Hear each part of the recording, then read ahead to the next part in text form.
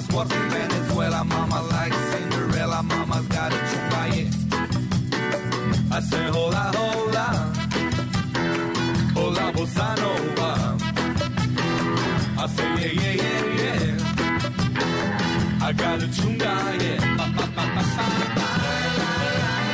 All right, look, there's, you're not going to win them all by 28, but there's really not a whole lot to be upset about with this one. Hello there, good afternoon, good evening, good morning, whatever time of the day or night, whatever day it is that you're hearing me. It's my pleasure to be speaking with you. My name is Easy Weave. This is Easy Does It on Dogs by Nature. Post-game of another Browns win today, this time coming in the Natty, victorious by a final of 35-20. So a 15-point victory. First time we've beaten the Bengals. We never beat the Bengals under Hugh Jackson, his former and now current team.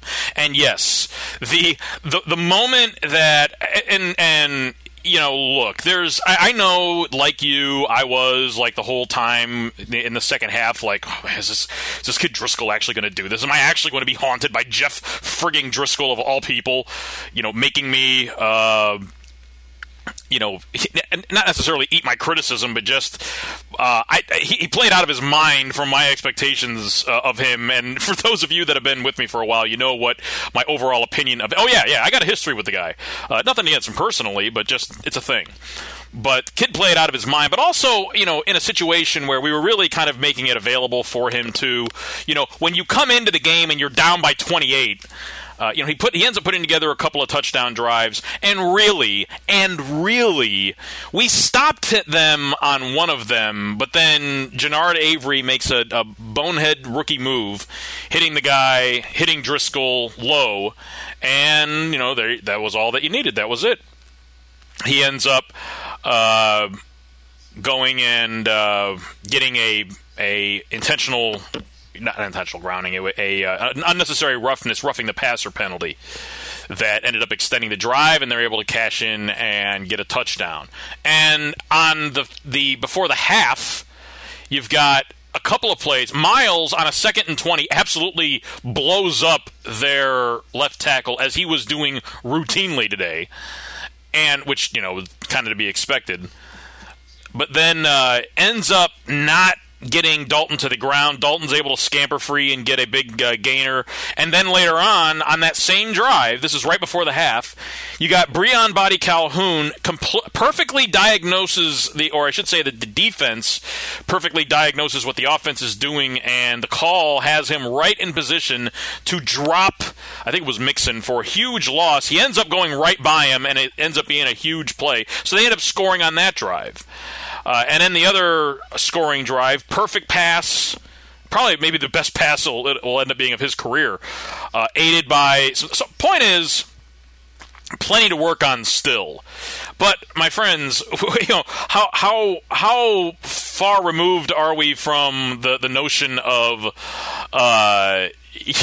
we were. I mean, coming into this season, I was just like, I was on the whole, just one before I die. But I meant literally, just give me one win. I'd like to see us win one more game before I slip the surly bands of this terrestrial universe and into the next one. It's now the 4th win of the year. We are now 4-6-1 on the season, and the guys were pointing out, it's still very much in the playoff. I'm not talking about, playoffs. I'm not going there. Not where my mind's at all. I'm just going to enjoy this one for what it was. This was a continuation of, I think, so far, what we've seen as the most impressive rookie season on record at the quarterback position. Certainly, if this, I don't know what the stats bear out on this, and I don't have magical internet capability in front of me here to well, maybe I do, to find out. But where Mayfield is at, where rookie quarterback Baker Mayfield, number 1 overall pick in the draft this last season, Heisman Trophy winner, only walk-on player ever to win the Heisman Trophy out of Oklahoma. The reason that's important to point that out is because Heisman Trophy has always been one of these things that if you win the Heisman, we talked about this before, it's like a black mark against you. But that whole was the only walk-on ever to win the Heisman. That says something. That says something important. Set the efficiency record his junior year, and then broke it his senior year. That says something. And then you see what he's able to do at the NFL level. And through, well, I mean, some of the statistics that have been put up were pretty impressive, but on the year, they don't have it updated for the game today, but he's got 17 touchdown passes on the year now against 7 interceptions. He had a rating of 87.5, a quarterback rating, which is different from QBR. He'll end up being over. So, 17 touchdowns now. We are through. The record is 461. We're 5 games left. And he also, I believe it was now 4 or 5 consecutive games throwing multiple touchdown passes. Pretty doggone solid for the Rook. I guess Andrew Luck had a pretty impressive rookie season. And I don't have, and I do remember it being, it was a really impressive year for him. But when and maybe it's probably not worth, quite honestly, getting into the whole breaking down the chapter and verse and the whys and wherefores of whether or not Luck was a better rookie quarterback than Mayfield is right now. It's certainly, there's no question about it. As far as we're concerned, as far as Browns people are concerned, we're not just seeing the best rookie quarterback play that we've seen, by anybody ever. We're seeing the best quarterback play that we have seen by anybody since probably Brian Sipes' MVP season. And then beyond that, there's not a whole lot of years that any quarterback has played at the level that Mayfield has played at. You look at the last 2-3 games, 3 touchdown passes, no picks last week. Sets the efficiency mark for a rookie. This week, 4 touchdowns, no picks. And was completely in control. It's almost like you look at the stats, and the final, whatever they were, it was like 19-27 or whatever it ended up being. And he wasn't perfect. He missed, kind of that pass play to Higo where he tries to thread it in there, make it perfect, and it's like a 3rd and 3, dude. We're in a spot where we're knockout punch here, where you get a first down, and okay, you'd like him to. And there's a couple other ones where the throw in. At the beginning of the second half, I think, where he throws it again across his body, kind of like the one against KC that got intercepted. Definitely don't want him doing that. Maybe, but that, now that I think about it, that might have been one that was called back because of holding. I don't recall. But look, there's things that you can look at through his performance and say he could do better at this or that. I'm not going to deny that. I have insanely high expectations of the kid, so that's all fair. But having insanely high expectations is just because I expect that he is going to be in, probably by the end of this year, the way things are looking right now, but certainly I expect the way that Mahomes has looked, the way that my man Patrick Mahomes over there in Kansas City has looked so far this year is basically what Mayfield's going to look like next year. Maybe a little bit better because he's got experience this year that Mahomes didn't get his rookie season. And you can have the argument about whether or not playing a guy versus sitting a guy is better, his development, whatever. But you got a quarterback that's, 7 touchdowns, no picks in 2 games. That's you're pretty psyched about that. That's big boy quarterbacking, and that's what he's shown really all year. But then you had that period of time, and there's a couple of moments today that really kind of defined this game because you well know, of course we are all well aware that Coach Hugh Jackson, our former erstwhile coach, the guy that started this season as the head coach of the Cleveland Browns, now the assistant to the head coach for the Cincinnati Bengals, the team that we vanquished today. And really, and evidently his role there is to help out the defense. Well, okay, Defense gave up 35 points and a boatload of yards. Although they did a good job of shutting us down in the second half. But, the second half, particularly when you get up, we got up 35-7. When they score that touchdown at the end of the first half, it's like, all right, well, like I say, that was aided by some misses on our part. We really could have shut it down, gone in 28-0 at half. And 28-0 at half would have been a lot different feel. But then they got that feeling immediately back when you get that snap by Billy Price, the Buckeye. Unfortunately, definitely got to talk about that. Go Buccos. Stomping out the Wolverines yesterday. And yes, I did my dutiful job of talking endless amounts of smack to Corey about that, and I will continue to do so. Talk about people misreading that situation. But the defense today for the Bengals was just as porous as the Wolverines was. And look, we took our foot off the gas pedal, and that's that I don't have a problem. We ended up winning the game by 15. All right. And maybe you'd like to see this is Baker's, what is it now? This is there's been 11 games played. He came in midway through the Jets game, so this would be his what? Today was his 8th start. Is that right? And he's played in 9 games overall. You give him credit for the Jets win. He's got credit for all the wins. So what is that? But he didn't start the. But he's okay. So you count that in there. He's played 9 games, and our record now with him as the starter is what now? 4-5. 4-5. Is that right? In 9 games, if you count the Jets game, okay, 4-5 as a starter. His rookie year. And I thought at the beginning of the year that if you would have started, I thought if anybody would have drafted him, including us, that it would just be undeniable that you would start this kid, immediately because he had that sort of talent. And if you're drafting him number 1 overall, it's because you don't have a guy that, or if you're drafting him, that means that you're drafting him top 5 minimum. If we wouldn't have taken him for whatever stupid reason, then the Giants would have most likely gobbled him up there at number 2, or the Jets, or somebody was going to take him.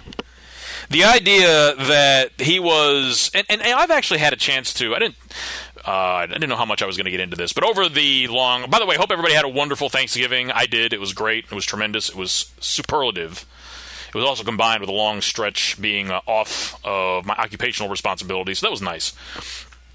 Get the batteries recharged and so on. And this was a nice finish to that whole period of time. But of course, anytime the Browns win, it's big, it's special, it's nice, it's superlative in its own right. And today was no exception to that. So I mean, yeah, certainly things that could be cleaned up, but this is an offensive and defensive performance. And as I was getting at with Hugh Jackson being and I don't want to get off the overall train of thought about it, the quarterback development, Mayfield being 4-5 now.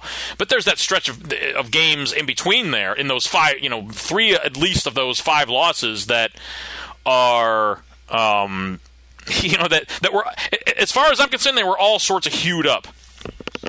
And if you look at today, the Bengals, like I said, they were able to do some stuff in the second half, offensively and defensively against us.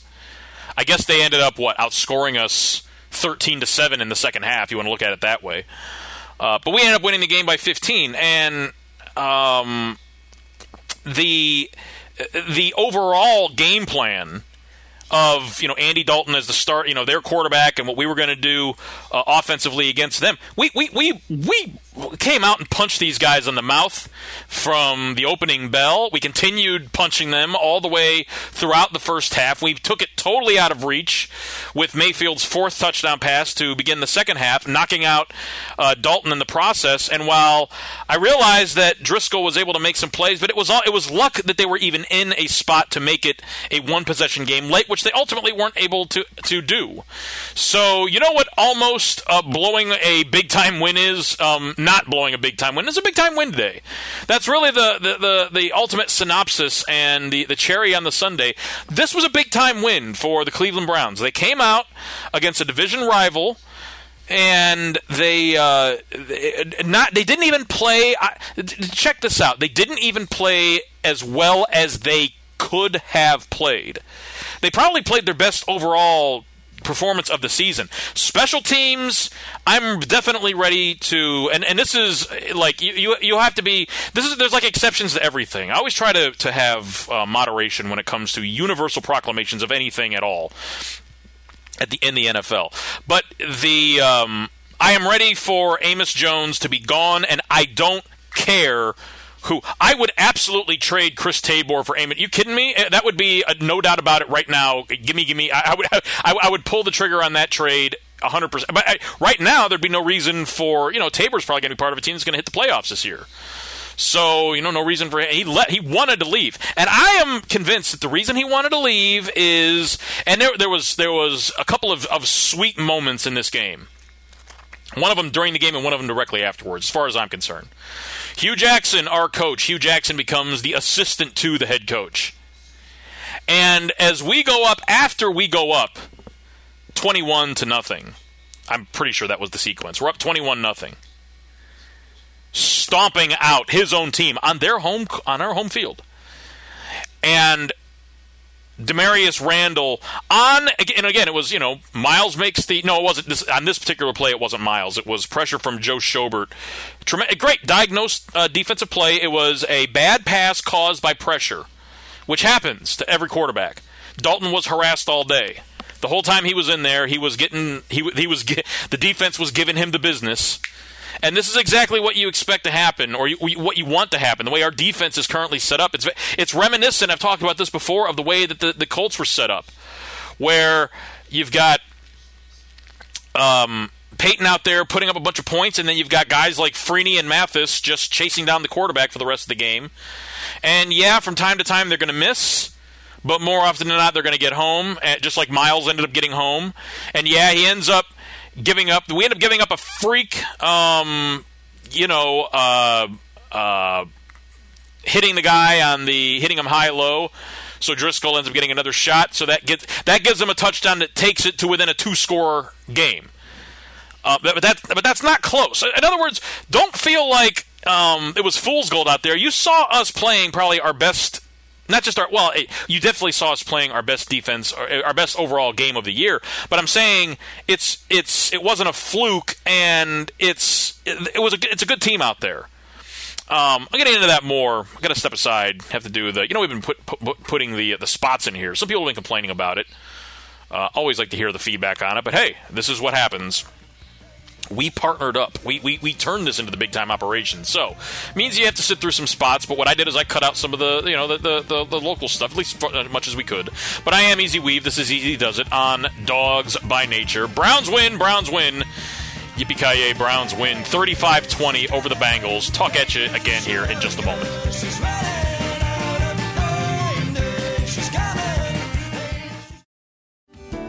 Hello, I'm Spencer Hall from SB Nation. And I want to tell you about my new show, It Seemed Smart.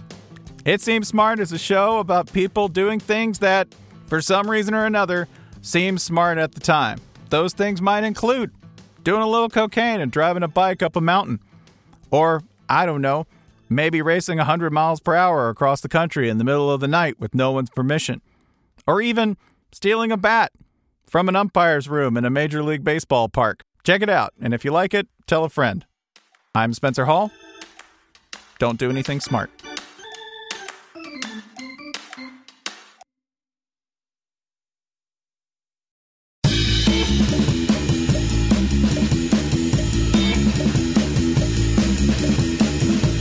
Yeah, no, it's a tease. I said there were two moments. And the first one was Demarius Randall making the pick. And after making the pick, and a kind of a seminal, just a moment there where it's got to be, okay, it's like this. Hugh Jackson, after getting fired, unlike Pat Shurmur or Mike Pettin or who am I missing? Rob Chudzinski, guys that have also been fired in the Jimmy Haslam tenure. And probably you could also say the same thing about Eric Mangini or Romeo Crennel before him. Or, Butch was a special circumstance, but gets fired. Those guys got fired and released statements like Sashi Brown did, saying, hey, I really appreciate my time and the opportunity. Things didn't work out. The thing that you do. Well, Hugh didn't do that. Hugh instead went on a, I guess you would call it an apology tour, and he was apologizing for having been associated with the stinky Cleveland Browns these last 2.5 years. That clearly everybody but him was the problem. And when you see a team that he coached, he had a bird's eye view of that team that was on the field all year long. And look, it's one thing to go out there and do an apology tour, apologizing because you were part of the Browns. Because you were trying to convince, if he was doing that in order to convince the Bengals to rehire him, and who knows if that was even necessary. There's some people, myself included, that speculated that, he was sent to Cleveland just to screw us up. But then, if that wasn't what happened, then the Bengals just hired this guy back. Okay, so let's just say that everything was on the up and up, and he really believes everything that he said. This is what I'm getting at. It's one thing if he was out there lying to everybody else in order to get another gig. It's one thing for him to lie to everybody else, but it's a whole other thing if he was actually out there telling himself that everybody is the problem but me. If everybody would just get on board with what I'm trying to do, if everybody would just get on my bus and do things the way that I want to drive my bus, that's the reason that's the metaphor that he used during that I've talked about this so many times because to me it was such a big deal when it happened. This meeting that he had on Hard Knocks, to the extent that you can believe anything that happens on that show. But it really made a difference. It made an impression on me when it happened. Him saying it's when when Todd Haley of all people is saying we need to be better. We need to put these guys in a position that they're not playing at the level that we need them to be playing at if we're going to get where we say we want to get. And he was like, well, look, with all due respect, and he didn't say that, but you know how when people do say that, it basically opens up the floodgates. With all due respect, your mother's a whore. With all due respect, you are a child rapist, sir. I mean, it's basically there's no amount of holding back. You don't have to. All decorum is thrown out the window. By law, by legality. If you say, with all due respect, and Hugh didn't say that, but it's almost like he said that because the next thing, to my mind, was about as disrespectful as you can possibly be. I know that I've sat where you guys have sat. As if some of those guys that were sitting there hadn't sat where he had sat, not necessarily in Cleveland, but in other places and different venues before as head coaches. I've sat where you have sat, but you just got to understand. You don't realize what a big deal I am as the guy that's in charge here, because I am the guy in charge. And like I always say, if you got to tell everybody that you're the guy in charge, then there's got to be some doubt. There's got to be some reason why. Either you don't buy it or you don't think that they believe that you are the guy in charge. And either way, if that's what's going on, you got a problem if you're supposed to be the boss man. And either way, probably the way of fixing it is not by telling everybody. That going around telling people that you're the boss is usually not how it's done. But hey, what do I know? I'm just some guy talking on the internet.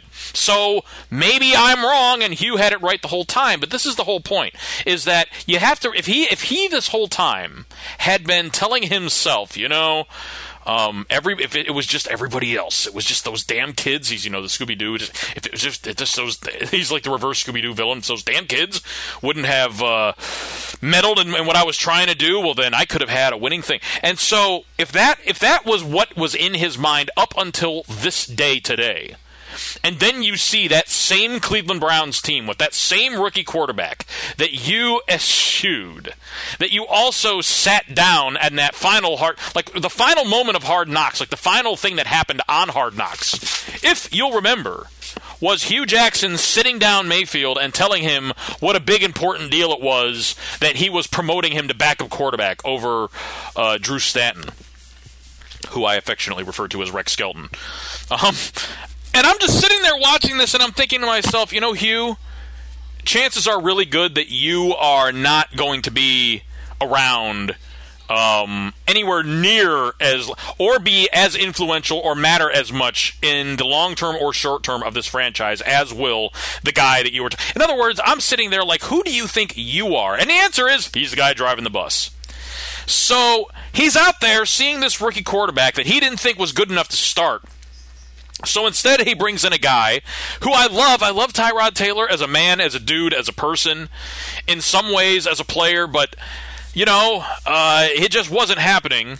And it was really clearly obvious anytime you put the two side by side that, wow, is Baker clearly more advanced right now, ready to go. And he showed that the moment that he stepped onto the field.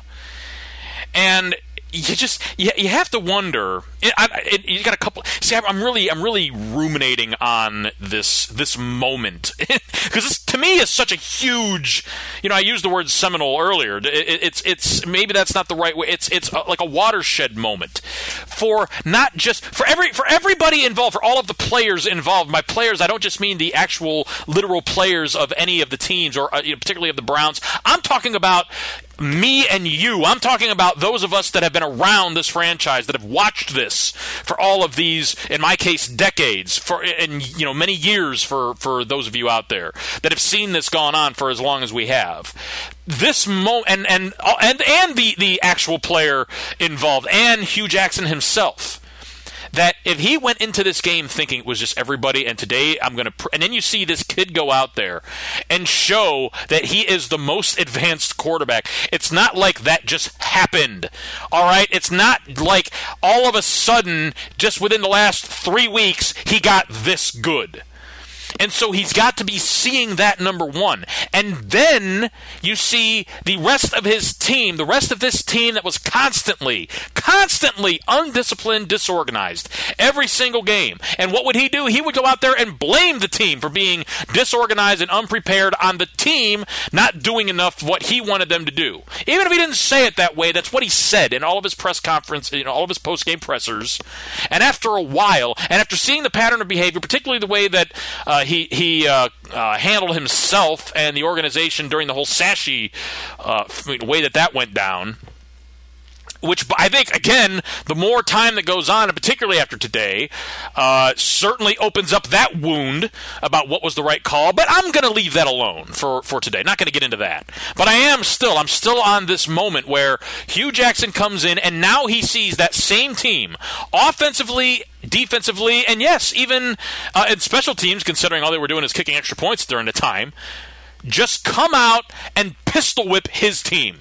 His team that he both left and went back to. And he's, by the way, his job there is particularly, it's assistant to the head coach, which is just hilarious. It's so hilarious. You consider the office connotation. He's the assistant to the head coach, but he's supposed to be helping primarily on defense. And Baker's out there shredding his defense. So what ends up happening is on this play, again, Schobert comes through. Greg Williams is able to call up, dial the right defense, beat the That's football in many ways is how many plays happen in a game? I think 120, 130, 140 some odd plays happen in a given game for start to finish. And so each one of those plays is the comprehensive ability of the offensive and defensive coordinators to beat each other in the chess match. And then for the players, once that chess match, has been won or lost, to make the plays. And then you got the talent, disparity and so on. And that's, you have 60 minutes of that, and that's what the game is. And Greg dialed up a play that won that position. Okay, so now it's time for the players to execute it. Schobert got through, put on enough pressure. Dalton, could have thrown it away, could have done any number of things, but instead, down by 21, trying to make a play, overthrows the receiver, and the pass is intercepted by Demarius Randall. And Randall gets up. He runs out of bounds, and who's standing right there but Hugh Jackson? And what does Randall do? Not in a cocky way, not in but just in a very almost jovial, matter of fact, almost loving buddy boy type way, hands him the ball, hands Hugh Jackson the ball. This is a moment. This is a moment that is captured in the collective psyche of everyone watching it, particularly because of what happens next. Because what happens next is Baker takes him right down the field and scores another touchdown. this time on a magnificent catch by Nick Chubb, who had, I'm going to talk about him too, because Chubbers had a really tough, the Bengals defense was they came to play in the run game. And Chubb had a difficult time all game getting going on that. But he really made it happen in the passing game when called upon to do it, particularly on that touchdown pass. But then also really kind of came through late in the game. They needed to have a big run. He had a big run, which ended up bringing his total game average up over 3 yards. It was tough all day for him. But I hand it to Freddie Kitchens for continuing, even though it wasn't working, to try, because they put up two stats, and I'm not off the beaten path here. I'm still not off of this moment. But they put up a stat line where they had Chubb's stats, like 22 carries for 45 yards, and then Mayfield's stats, which by that point were like 260 some yards, 4 touchdowns, no picks, like 70% completion, whatever it was.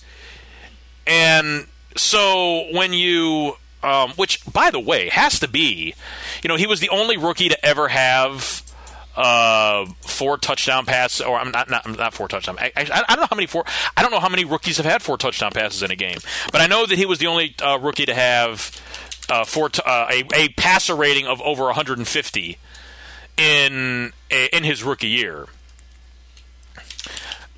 And so I wonder, because what he was at today, I wonder if he got there over today is what I'm getting at. Just bear with me here for a moment as I type this, as I look this out. But again, he was the only one to ever do it. And this is also coming off a strong performance against the Chiefs. You remember we got beat down for the.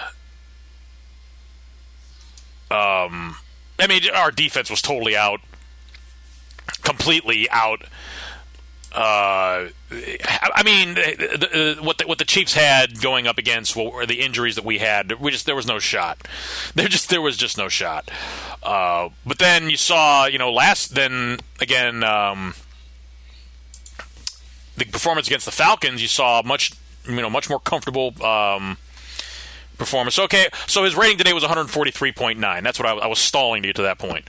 So he's only rookie to ever get up over 150 in his rookie game, in his rookie year. But probably a completion, like an extra completion for like 10 or 15 yards might have put him up there or close to it. Who knows? But at any rate, in the stat line, 19 of 26, 258, 4 touchdowns, no picks. Anybody going to complain about that? Rookie year. And by the way, I'm not off of this moment, because this moment was huge. But you know how I do things. I'll talk about something, then I'll get off on a tangent. I'll go down 25 rabbit holes before I will eventually get back to what the original point was.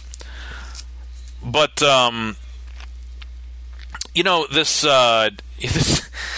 this overall rookie performance by Mayfield is just very, very, not in kind with what you would expect. It's very much not what some people. Because I had a chance to go back to listen to some of the commentary about the quarterbacks that were coming out in the draft prior to the draft, and what some of the people were saying about, and then afterwards, what people were saying about the Browns selecting Mayfield. And as you will recall, I don't know, maybe ever since probably October or so of 2017, I was very enthusiastic about the Browns selecting Baker Mayfield, and I'll leave it at that. I was pretty much no doubt about it. I don't really need to go into it much further than that. You'll recall, and if you don't, you can go back and listen to it or read it if you want to, but suffice it to say, I was on board, and I was pretty excited when we made the selection, as has been documented. Now, having said that, there are legitimate reasons why people could have had misgivings. I don't think that many of them had to do with the on-field play. I think that there was some concern. He had this wonky thing that he would do on deep passes. I mean, you've seen he got no problem with the arm strength, but for his deep balls, which for the most part he was pretty accurate on, but the real deep passes, he would do this kind of wonky wind-up thing. And that was, okay, fine. That's part of his mechanics. You could look at it and you can say, that's something that you just don't want to see that. You'd like to see that get cleaned up. All right, it's already been cleaned up, by the way. That thing that I'm talking about, you can see it on the college tape. You won't see it on his rookie tape. It's gone. The delivery at all levels is nice and crisp and clean and exactly what you're looking for. It's perfect. It's in fact, the entire pocket presence, delivery, all of that is perfect. You can't do it any better than Mayfield does it. I'm just being for real here. And it pretty much was when he was in college, but what you've seen so far at the rookie level, it's everything that you'd want it to be. But as I say, it's understandable if you didn't think that it was going to work out for a team to select him. And again, I'm fine if you want to use that, but because of the whole off the field stuff, which really the off the field stuff consisted of him getting a drunken disorderly, where the way it happened, the way I understand it to have gone down was there was a fight. He wasn't a part of the fight, but he called the cops on the people that were in the fight, and he was, intoxicated. And during this, he's being questioned by the cops, and for some reason decides that he's done being questioned with the cops, so he decides he's going to haul ass. And when he does, I'm sorry, I shouldn't. I usually don't ever. I apologize if you didn't. Okay, I don't usually do that, but anyway. He decides he's gonna bail, and in the process, he doesn't get very far because sober cops and multiples of them in pretty good shape against drunken, rookie quarterback sensation. It wasn't. In this case, it was probably I would think it was junior quarterback sensation. Didn't last long, and he gets slammed into like a park bench or something. Anyway, it wasn't a good look, and there's other stuff. People were concerned about the whole crotch grab thing against Kansas, which we've talked about, all over the place. And the concern was that he was somebody that you could rattle him, or that the off-field stuff was going to be a problem like it was for Johnny Manziel. Now, Johnny Manziel is... I think the only reason why he's an apropos comparison in this scenario is because he was drafted by us, and he's the last first-round quarterback drafted by us. The fact that he's shorter than Baker, but that he is a short quarterback, short by comparison to guys that normally are drafted in the first round, and that Baker also is another reason why, and that really is, and you go back to listen to people that were disparaging the Browns making the selection, a lot of them, like Shannon Sharp was one of them. He's not the only one. I just happened to hear him. The point is that as I was kind of going back, and for no particular reason, I just happened to have heard some of this as I was doing other stuff over the long weekend, and it was that that no quarterbacks over 6 foot tall make it, never blah, blah, blah, blah, blah. Which, okay, fine.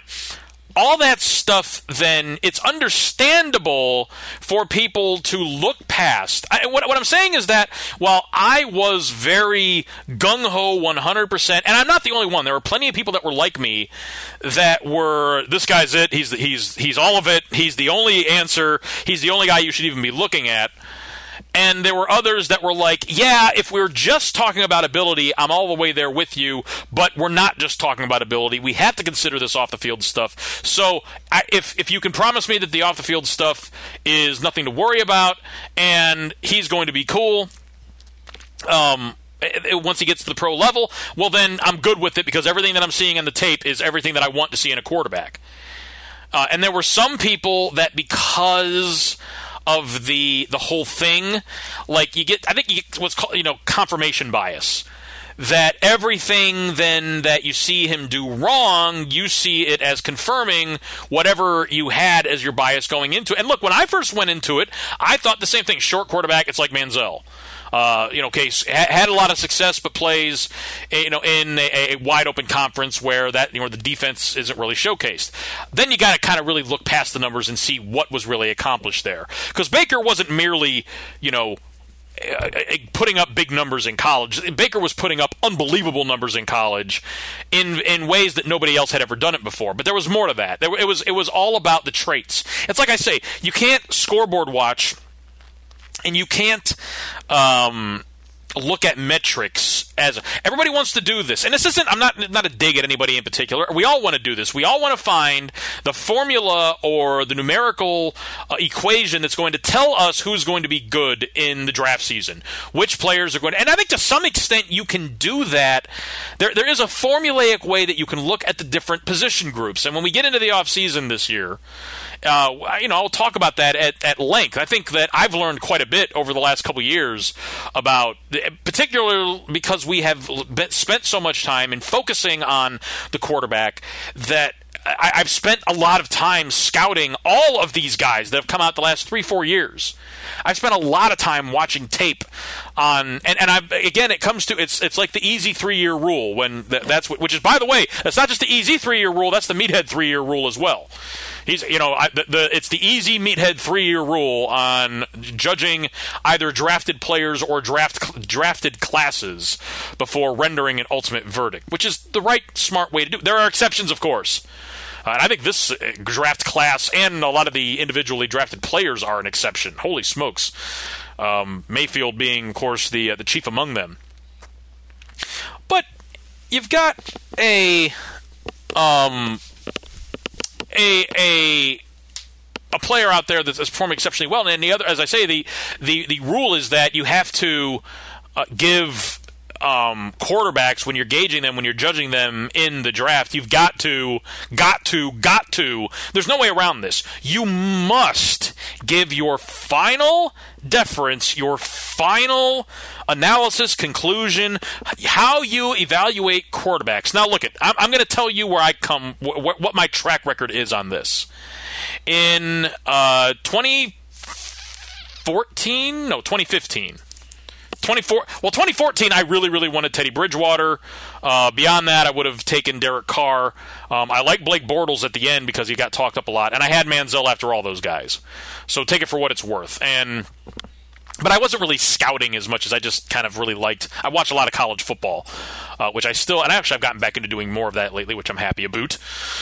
But 2015, I spent a little bit more time with it. And I really liked Jameis over Mariota. We didn't really have a shot there, and we weren't going to draft a quarterback. We weren't going to trade up, particularly after taking a quarterback at 21 the year before, no matter how bad and just no matter how bad the Manziel situation looked after his rookie year wasn't going to happen. But I liked Jameis significantly more than Mariota. I didn't especially like Mariota, and I didn't really have too many other people like in that class that I was really kind of looking at and I don't even actually remember too many other people. I'm sure if I went back and looked at it, there's guys, and there may be even people that have performed. Was Driscoll in that class? I don't remember. Of course, he came out and played today. But that was, and look, you can say whatever you want about that summation, but look at what Jameis did today. Look at what Jameis does for the rest of this year. To me, I think the Buccaneers got very, not that anybody cares, and you shouldn't, but they went out there and smoked the 49ers today with Jameis out there playing great. Just watch what he looks like at the end of the year. He may end up saving Dirk Cutter's job, and that dude does not deserve to have his job saved, but Jameis may actually save it for him down the stretch. Whatever. Feel free to judge me. It's been over 3 years in that case. If you want to say that Mariota's better than Jameis, fine. I'm sticking with it. I think before it's all said and done, there's not going to be much of a question that Jameis is going to be the better quarterback in that scenario. Now we move on to 2016, and in this drafted class, I would have been good with taking either Jared. And by the way, each year of these, I watched significantly more tape than the year prior because I just got more. My routine down as to how to do it better than I had the year before. So 2016, I watched a lot of Jared Goff, a lot of Carson Wentz. I did like Connor Cook, but I also didn't realize that he had the injury. But I was basically fine with taking either either Goff or Wentz number one overall. I thought that when the Yams jumped up to leapfrog us, I thought they were doing it to take Wentz. I did not think they were doing it to take Goff. But I would have been perfectly happy sitting there at 2 and taking either Goff or Wentz. As it turned out, it would have been Wentz, and I would have been good with doing that. In retrospect, in hindsight, I'm glad. I'm actually kind of glad the way it all worked out. And I'm matriculating back to the moment, the big moment of today. But I still would I would have done though in that circumstance. But at this point, anybody going to tell me that Jarrett? But I liked Wentz a little bit better. A little bit better than Goff. I like Carson Wentz. I got to tell you, I'm almost to the point of thinking that I may have been wrong about that. I mean, Goff may be the better of the two, whereas it looked a year ago like it was or at least a year and a half ago. That the absolute opposite of that was true. But, hey, that's why you got to see how these things play out. That's why you got to give it a little bit of time, my people. And I'm certainly... And I realize I'm talking out of both sides of my mouth, kind of pronouncing Baker as the savior of the franchise, but he is. But I'm saying there are exceptions to all of this. I'm just telling you where I come down on my whole... Why I am giving you this axiom of tape being the way that you have to do this. And there really weren't too many other people outside of those two that I was looking at that I was especially excited about. Quite honestly, I didn't even know who Cody Kessler was until we drafted him. And then I found out, and, he was who he was. 2017, I was very high on Mahomes, and I had him by about an eyelash. By about that same margin I had Wentz over Goff, I had Mahomes over Trubisky. Now, right now, initially, it looked like that was, wow, you should have had a much larger margin on Mahomes. And yeah, Mahomes looks fantastic, and certainly looked like he and I was. I would have been content with taking him number one overall. As it turned out, I was very happy with taking Miles, and there's a reason for that too. Because the way that you gauge edge players, I think, is different from how you gauge quarterbacks. But be that as it may, it's all an exact science. It's the point here. And I was. I don't even remember if I had with Watson and Kaiser. I had Watson ahead of Kaiser, I think, for most of the year, and then maybe at the very end because of Semtex. Yep, that was exactly. Which, by the way, Kaiser or Watson may be in the process of debunking completely if he continues to have the strong sophomore performance that he's having. But that was kind of the order that I had: Mahomes, Trubs. Drop off, and either Watson, Kaiser, Watson, depending on wherever I was, and then everybody else after that. And I think I had Boyd was the guy that I liked after that. Last year, I was very unequivocal about this. Baker was number one. No two ways about it. He was number one. The number two, basically all the rest of them, I would say 2 through 4, was pretty much Lamb Jacks, Rosen, and Darnold. And I realized, really? Jackson? Yeah. And I think that they showed Lamar Jackson today, and he's shown a little bit so far in the limited amount he's played. He's also a rookie, but I think that he showed why, Ozzie made a great pick. Damn it. But he's going to end up playing well for the Ravens for a long time, and it's unfortunate. But I had him just ahead of Rosen just ahead of Darnold. But I had all those guys pretty close. And then Allen 5, but I liked Allen, and I was happy to see Allen get out there today and look good. And I think that Allen gets a lot of negative love. I mean, he just, and I don't get it. I'm kind of rooting for the kid just because he gets so much hate. I realize that he had less than ideal traits in a lot of ways, coming out of Western Wyoming or wherever it was. Wyoming. I think, and I don't remember. But either way, he's also got incredible traits in other ways. So, but that was how I had it pegged this year. So I say all that to say that you can judge me on my performances as I have called these things as they were happening. I believe that it is now. This is not theory. This needs to be accepted law. That if you are going to gauge quarterback play as you are going into the draft, you've got to watch the tape. And if you watch enough of the tape, I think that you will get a good idea of who you should be taking, and I think that you're going to be way, way further ahead than if you are looking at how tall is the guy, how big are his hands, and how many yards did he put up, and did he do, what was his Wonderlic score? And it's not to say that all of those things individually are completely unimportant. Or if you've got a short guy with tiny hands that didn't put up big numbers, and has a noodle arm, then okay, fine. There's variations of all of this. And I'm saying all of this to say that I can understand people not being able to see what Baker Mayfield can do just watching the tape, or that saw enough through the other metrics that people like to go to. And this isn't a criticism. There's only so much time in any given draft season. Nobody has the ability to watch. I mean, I'll admit, I watched a lot of tape on quarterbacks in the last couple of drafts, but especially, I really didn't care about most of the other positions last year. I watched quarterback and a couple of other players, and that was about it. This year I'll do more. But when it comes to quarterback, it's about watching the tape. But if you don't want to watch as much tape as I did, then you're going to look at other things. And because you have only so much time to watch all of these guys and to gather all this information. And by the way, I don't say that watching the tape, I think generally speaking it's the best way to get the best information on anyone, but I don't think that it's necessary to watch tape or to give it as high of a consideration as you can do other things, like, for example, the combine. I think that Myles Garrett had a better combine than he had tape. Not to say that his tape, by the way, that would just opens up a whole big debate from draft season 2016 about the tape on Myles Garrett. But the combine blew everybody away. It was like, okay, that's got to be the guy. And he's proven, because that changes the tape. The combine doesn't really change much of the tape. The combine really goes a long way towards showing if what you see on tape from a player holds up. But you don't really see a lot of that at the combine at the quarterback level. What the quarterback does at the combine doesn't really matter all that much. It's what, as long as he doesn't totally defecate all over himself or have, he comes out of the interview process where you're like, man, that guy's an a-hole.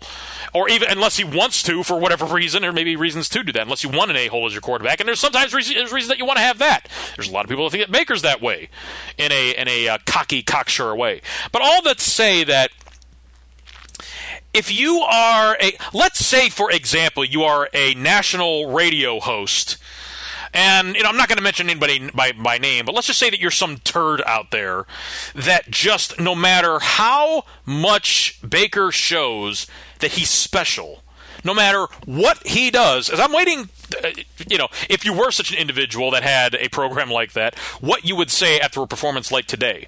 But it also ties into, I can understand you trying to come up with reasons why. You would, because if you were so it's like the idiot that went and I'm not trying to be, I say idiot almost sympathetically, like I wish he wasn't such an idiot, because then he wouldn't have said, I'll eat horse crap if they draft Mayfield number 1 overall. Well, and then he ended up, I know he said he would do it, I don't know if he did, but either way, I can understand you telling yourself a whole bunch of things to justify your bad analysis going into both drafting him and then maybe after the first game or a couple of games or that bad 3-game stretch. But if you're Hugh Jackson and Baker's there in practice from day one, look, you saw it on Hard Knocks. There were things that they actually showed in Hard Knocks. And then you saw it in the first couple of preseason games where it's like, this kid is doing stuff. How come he's at least not getting any reps with the ones? And so then you see him go out there and you see him put up this performance. Any village halfwit can look at this situation and say, he probably would be even more advanced at this stage of his development if he would have just been starting and getting all the reps from the very beginning. But in an odd sort of way, it's kind of like the song Ironic, which I don't know if I can even, because that's probably a 3-hour conversation just right there, talking about how the song Ironic by Alanis Morissette actually is the definition of irony, but it's just not worth getting into right now. But as it relates not that anything ever relates to anything. In fact, this is probably a good time to step away. My name is Easy Weave. This is Easy Does It. Just going to take a short time out to to do what we do here now on Dogs by Nature, which is coming off a Browns win, the new era of us being good. And when I'll return, I'll pay off and talk about the other seminal moment in today's game. And it's all related to the same thing. It's all related to the first one. Can't believe how much time I've spent on this moment, the handing of the ball from Demaryius Thomas to Hugh Jackson. When we get back, this is Easy Weave. I am Easy Weave. This is Easy Does It on Dogs by Nature. Holla at you in a moment.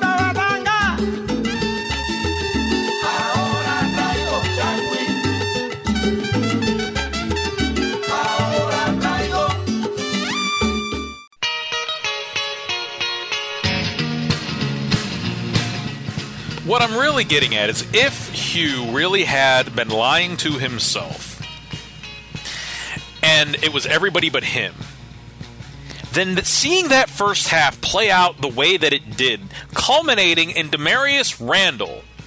You remember Demarius Randall was the guy on that first episode of Hard Knocks, was just kind of standing there with Denzel Ward, just kind of openly mocking the fact that he wasn't doing what Hugh told him to do, and Hugh was like watching him do it, and they were just kind of like that guy, and plus that's also the same guy. This is the same guy. You may not know this, but when Hugh got signed by the Natty, it was Demarius Randall of all people, who I love, by the way. This guy just shot up. He's almost at Baker Miles status with me. Miles, yeah, I still love Miles with the passion of 1,000 white hot suns, but he had a few rough moments today. Also had a big sack, so whatever. But Demarius, he even said, in fact, he went out there on Twitter and said, "Oh, no AJ Green, we're going to beat the hell." Basically told him that we were going to beat the hell, which I'm not usually down for bulletin board material, but you could kind of see this one shaping up this way. On paper, it really did look like we were going to come out and knock these guys around a little bit, which of course means that we were in for a letdown, which is why even all the way up until we stopped them on that fourth down play late in the game, you thought that we were going to blow this and that they were going to come back and win it with Jeff friggin' Driscoll as their quarterback. That's what you thought. Admit it. You thought that's what was going to happen. I know. It's all good. I was kind of thinking the same thing. I'm no better than anybody else out there. But I'm just saying, when part of that equation, when you go back and you see those games earlier in the year that we lost, and Randall, is the one handing you the ball, saying, "Look at us stomping out your team. We're the same guys. We're the same guys you were coaching 3 weeks ago." Well, I guess now it was, it was 2 weeks ago it was Atlanta, 3 weeks ago so it's now a month ago. A month ago, this was the same team that looked utterly feckless, hopeless, and helpless against the Steelers. And they're out there slamming a 2x4 over, across your throat. You got to figure, and a large part of that happening is Mayfield going up and down the field. You got to figure that he's got to, if he really believed all the things that he was saying on his apology tour, his apology for having been associated with the Browns tour, if he actually believed all of that, then at that moment, is he still trying to conjure up defense mechanisms that could possibly explain, like maybe now it's everybody, his new teammates and his new coaches and colleagues in Cincinnati, it's now all their fault that this is happening? Or is the realization that he was actually the problem, is that sinking in at any level? I don't know why I am so keyed in on Hugh Jackson's psyche on a day like today, but it's just it's just I know why. It's because it's tremendously fascinating to me.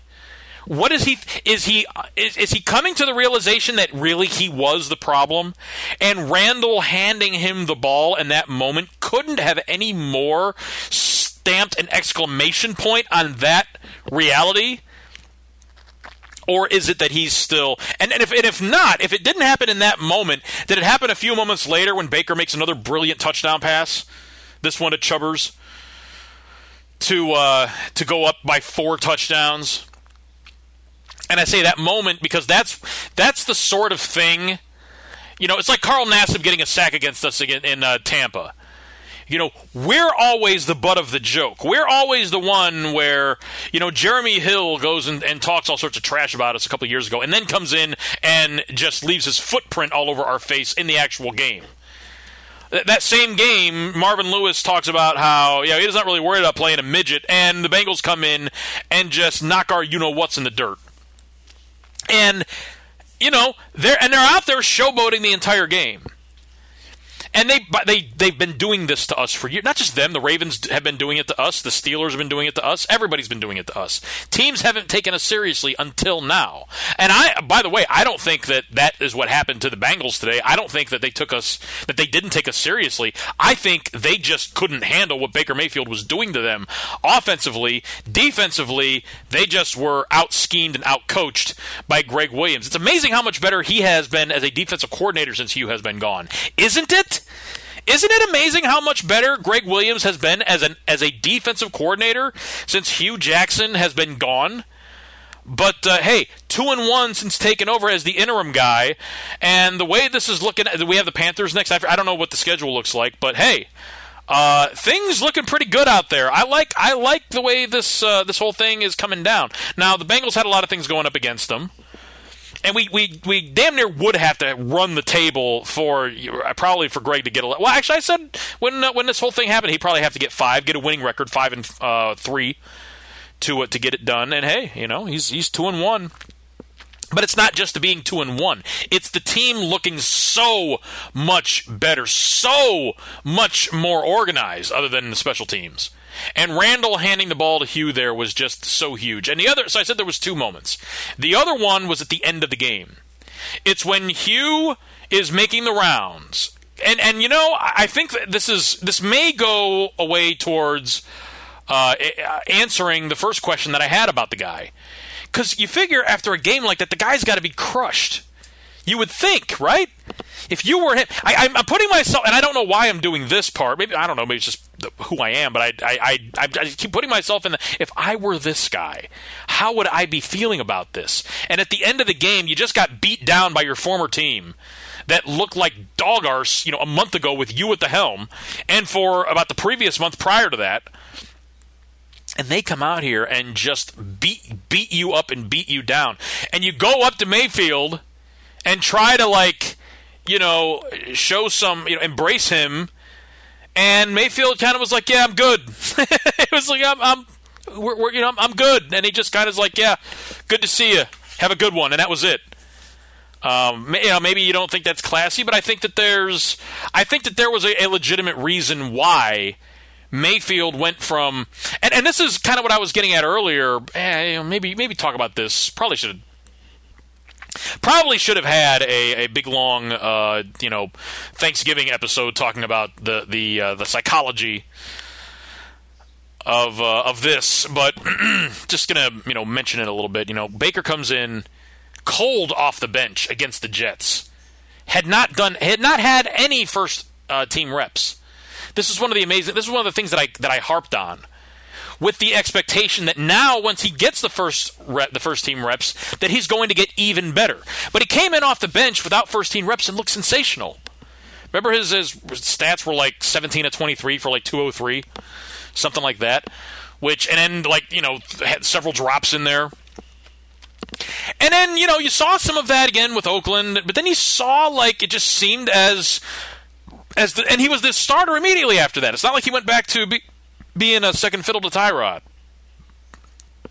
He was a starting quarterback from that point on, and you would think that would mean that he would have gotten even better. And he did, it seemed, like against Oakland, and he did some plays against the Ravens, but then it really seemed like he was taking some steps backward. And that could maybe cause some of the national pundits and so on, and maybe Hugh himself to think that this is why this is what enables me to blame everybody else, because I told everybody that he wasn't ready. Look at how he's regressing, even though he had moments against the Bucs and then to a lesser extent against the Chargers and the the Steelers. But really, that was the worst stretch of football of the year for him. And then after he was removed from the equation, now all of a sudden it looks like he's picked up where he left off after the Jets game against the Chiefs. Now he makes a bad throw against the Chiefs 2 weeks in a row now, or 2 games in a row now, against the Falcons and now against the Bengals. He had the one throw across his body. It really wasn't all that close to being intercepted, but probably not the best decision there. Not what you want to see in that scenario. You have the 3rd and 3 play where, maybe you like to see him pull it down, maybe run for a first down there instead of trying to feather it in there to Higo.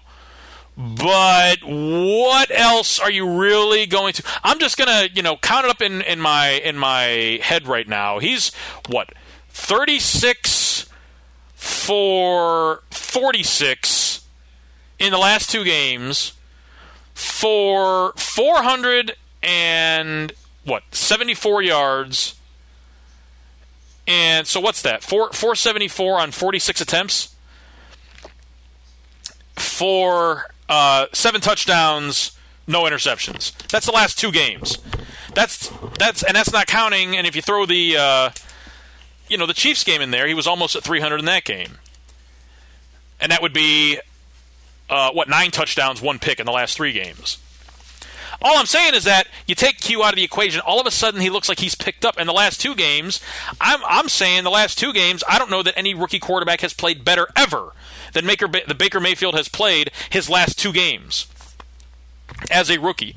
And you see that I really think that moment there at the end of the game was Baker kind of showing his lack of appreciation for Hugh stifling not just him, but apparently the entire rest of the team, which also seems to include Greg Williams in his defensive capability and also the offensive capability that we had now under the tutelage of Freddie Kitchens, who for the 3rd game in the row looks like the real deal. You put up 35 points today. That's nothing to sneeze at. 35 points is a high five bar type offensive performance. That's one where you look at and you say, we did good today, boys. That's you're happy about that. There's nothing. Yeah, I mean, maybe you want to push the pedal to the metal and whatever, so that way it does. So that way you don't feel anxious, later in the game. But they did it basically how you do it. You get up by a bunch of points, and the other team's going to be basically chasing its tail the whole rest of the game.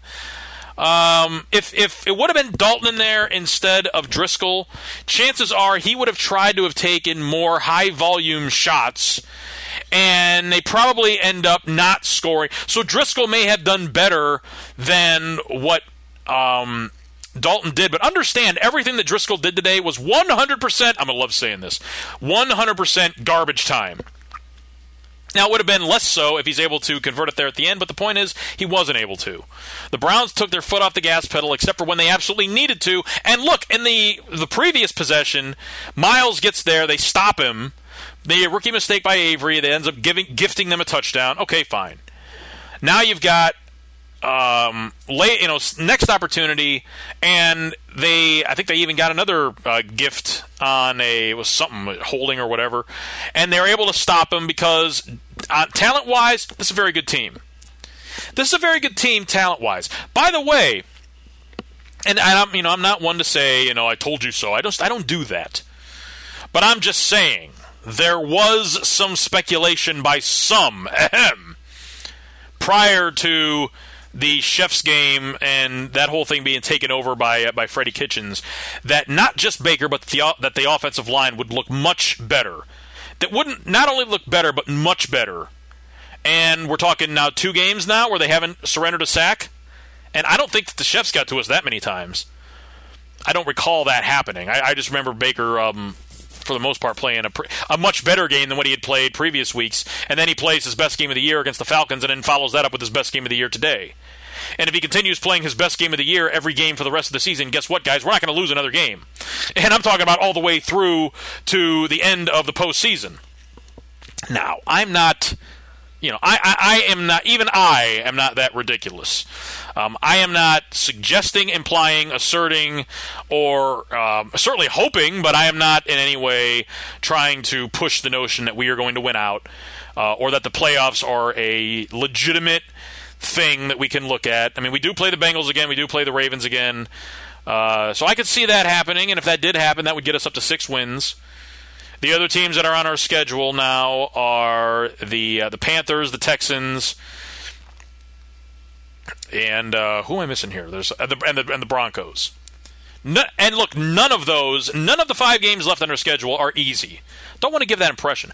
I'm just saying there's 3 games on there that I'm saying we could go in and win like we won today or like we won last week against Atlanta.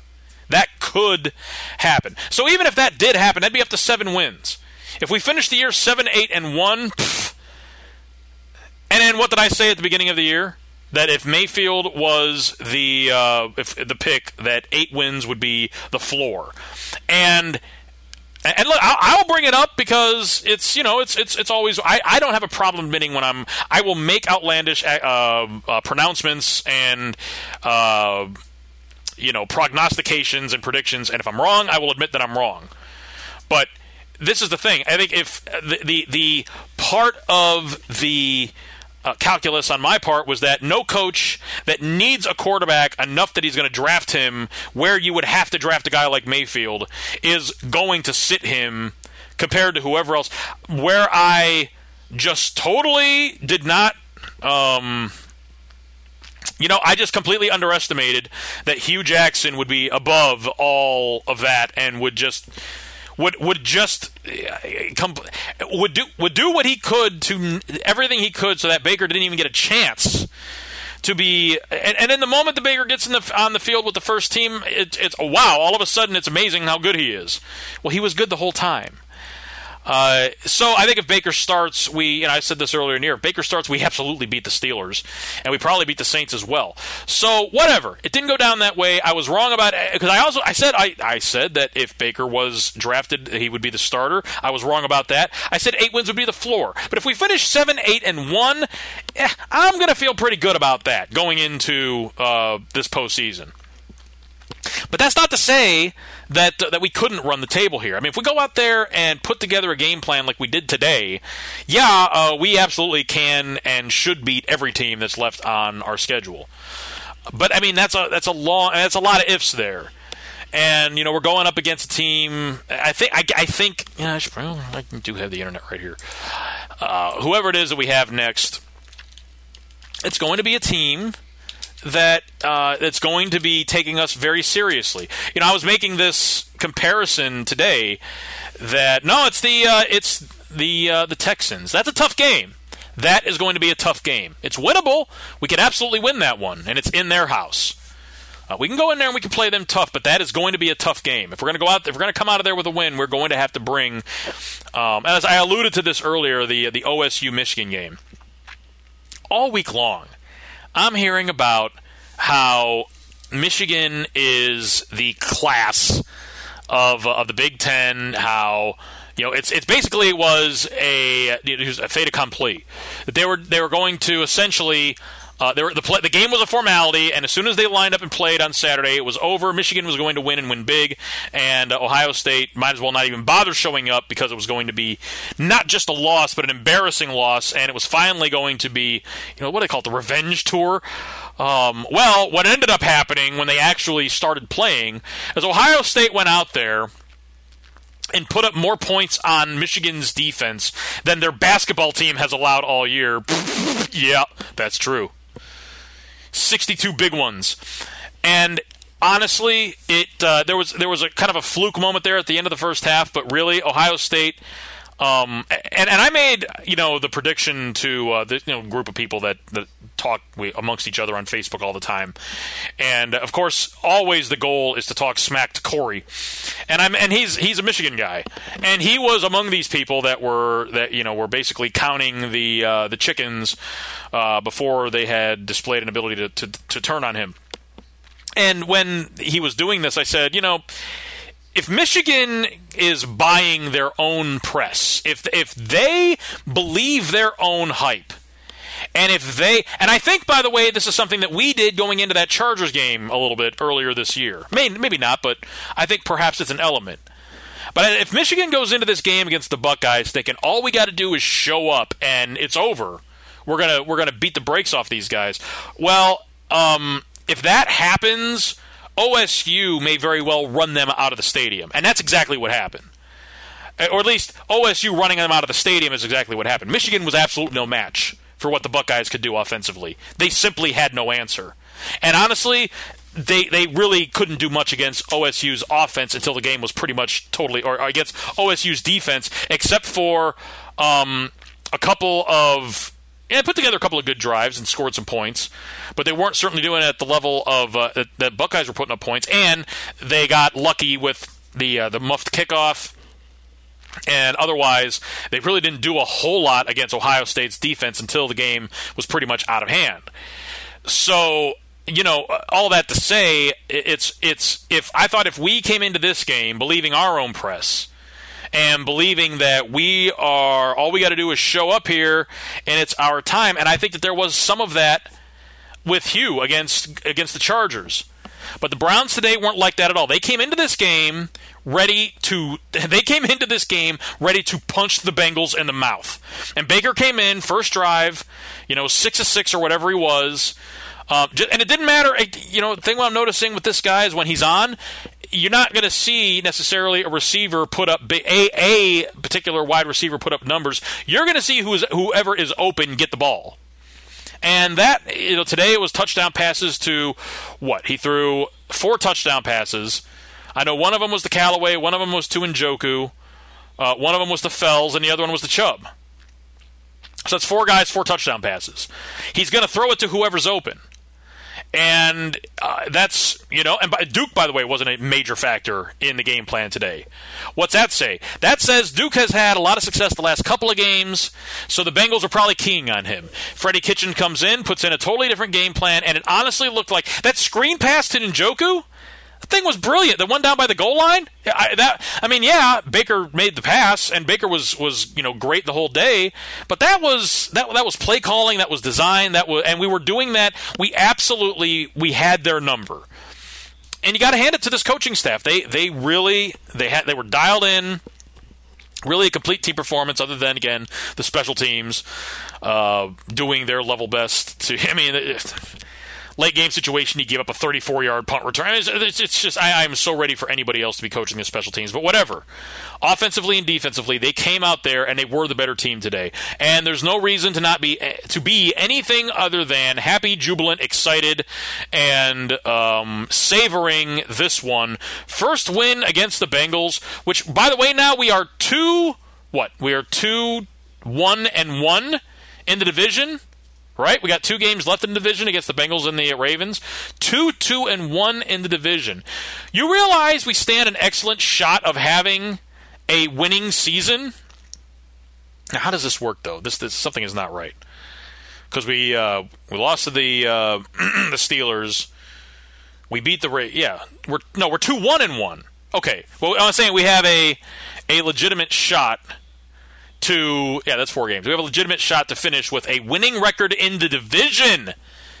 When was the last time we had a winning record in the division? I think in 2014.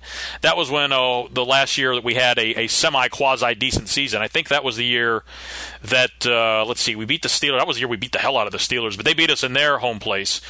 We split with the Bengals. We split with the Steelers, but the Ravens beat us twice. So when was the last time? Was it 07?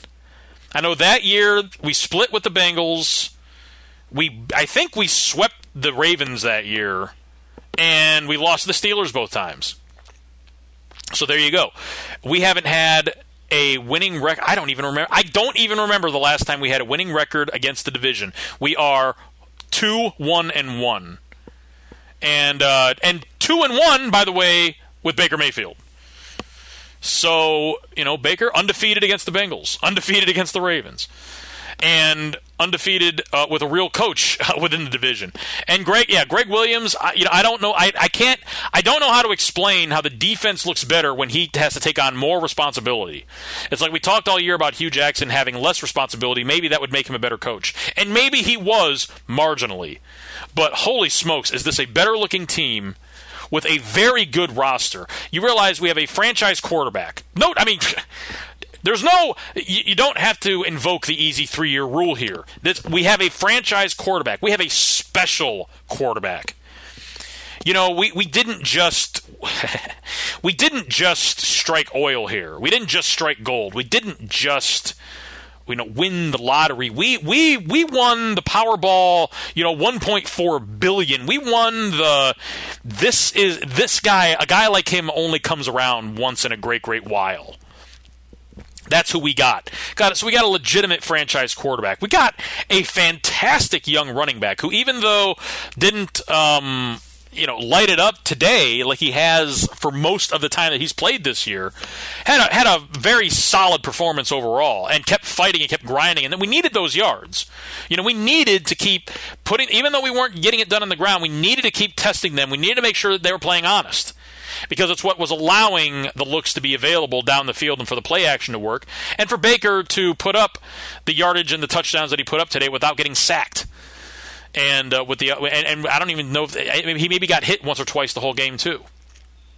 So we've got a fantastic running back. We've got a tremendous rookie quarterback. We've got an offensive line that all of a sudden looks very good. And we've got a defensive front. We got a generational pass rusher in Myles Garrett. And Emmanuel Ogbah, looked good today as well. We've got players that can get pressure on the passer.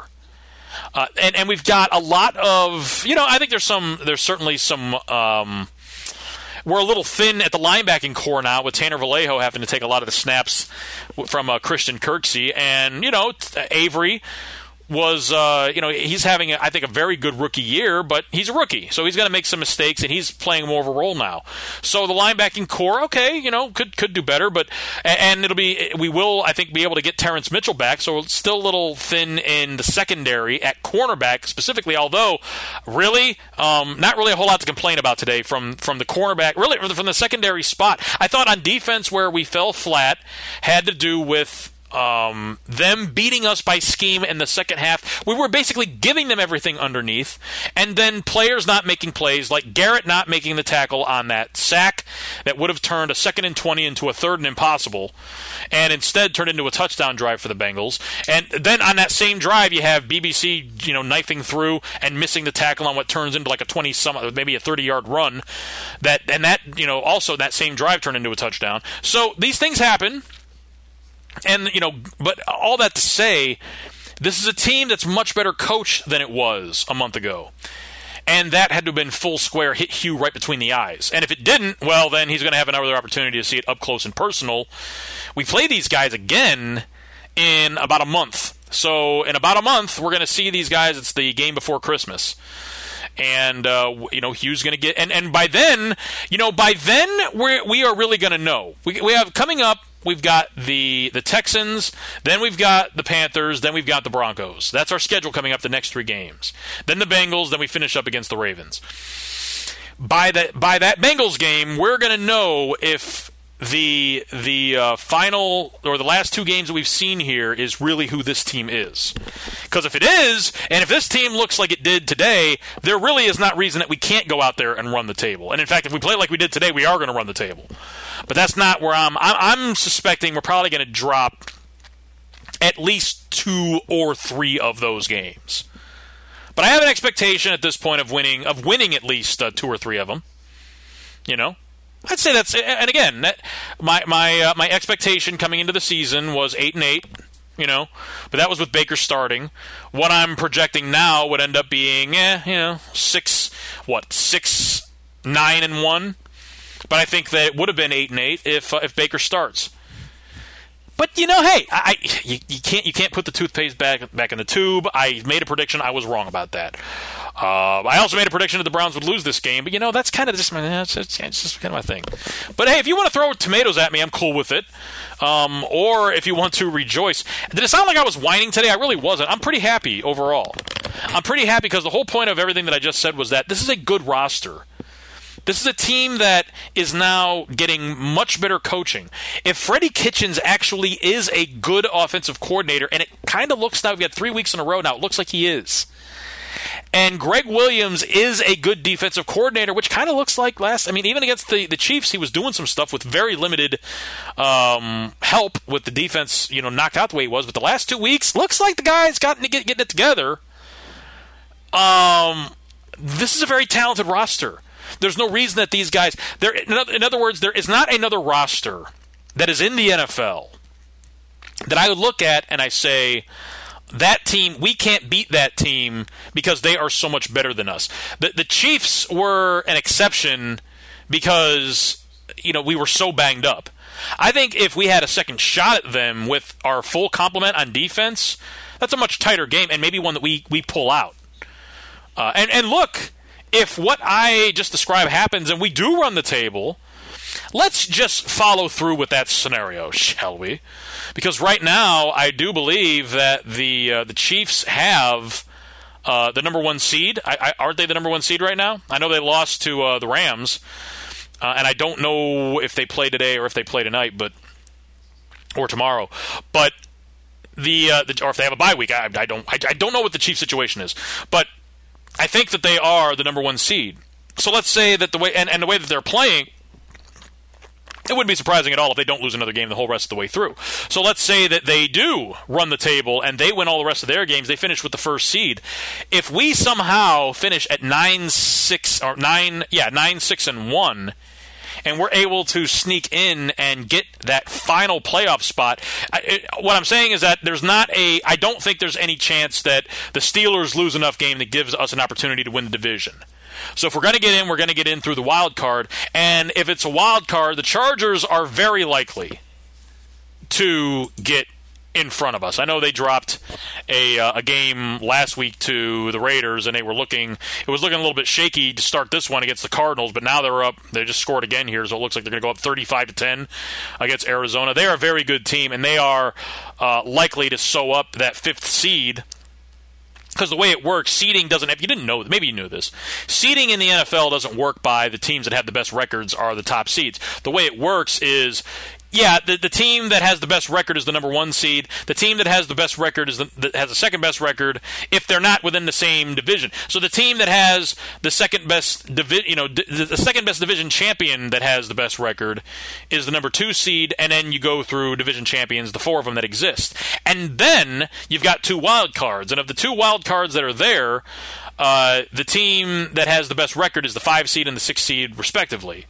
So we would probably get in there with the 6th seed, meaning that if we were to win, regardless who we were playing, if we were to win that wild card game, that would mean that we would be playing the Chiefs again in Kansas City.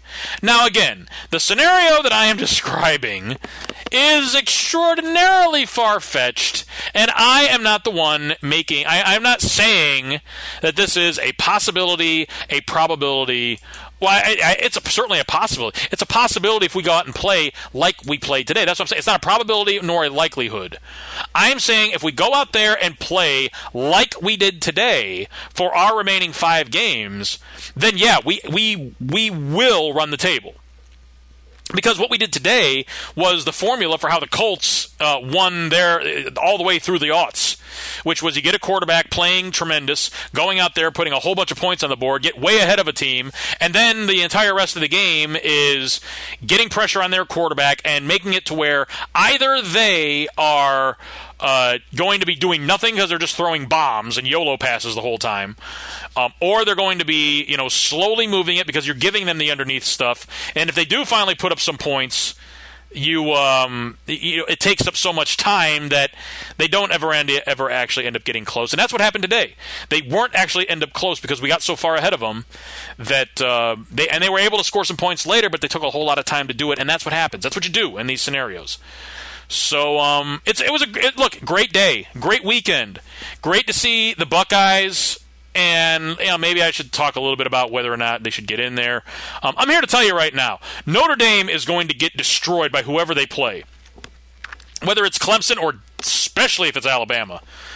Nobody is beating Alabama this year. I don't mean to be Debbie Downer or anything like that. Alabama is able to win championships with the likes of A.J. McCarron or Jake Coker playing quarterback for them. Tua is just...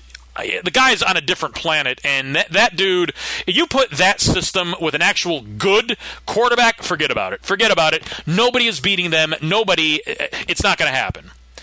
All we can do is hope that whoever it is, first of all, that Tua Loga, I hope I'm saying his name right, declares early and goes to the draft as soon as is possible, and that his replacement is way less than he is. That's basically it. For as long as that guy is playing for Alabama, they're not losing a game, and it's not likely they're going to play a close game, quite honestly. Unless there was a college quarterback at the level of like Baker Mayfield. And I don't really see anybody, certainly nobody in the conversation. I mean, Dwayne Haskins, for as well as he has played, I don't think that he's played at the level of where Mayfield was at last year, or you think of where Deshaun Watson was at, for example, his senior season. He was fantastic his senior season. And you would need a quarterback like that, playing at that level, to have a shot to beat Alabama, really at any point in time, but certainly at the level where they're at right now, where it would have to be another team that's just like they are, where they're stacked at every level of recruitment and so on. And then you would also have a great, tremendous quarterback performance. And then you'd have to get some lucky breaks. And that's not going to happen with anybody. But you know what? We got some lucky breaks today, but mostly we were really, really good. And we were certainly better than those chumps down in West Pennsylvania. Final today, 35-20. Browns win.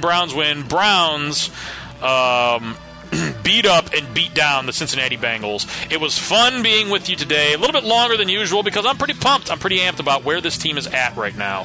And certainly so excited to see what's up left for the rest of the year. My name is Easy Weave. This has been Easy Does It on Dogs by Nature. I love y'all, and until we talk again, good luck. God bless. Take care.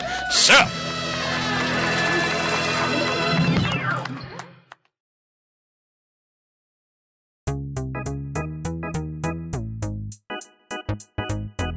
Hey, I'm Anil Dash, and I'm the host of a new show called Function from the Vox Media Podcast Network and Glitch. This season, we're talking with experts about why our voting machines are so bad and how that might hurt our elections. We'll also talk with an animator to find out how popular dances from the real world end up in video games. And we're going to tackle the biggest question in tech. Why do so many celebrities use screenshots from that Apple Notes app to make their public apologies when they screw up? You can find new episodes of Function every Monday on Apple Podcasts, Stitcher, or wherever you listen to podcasts. And thanks to Microsoft Azure for sponsoring Function.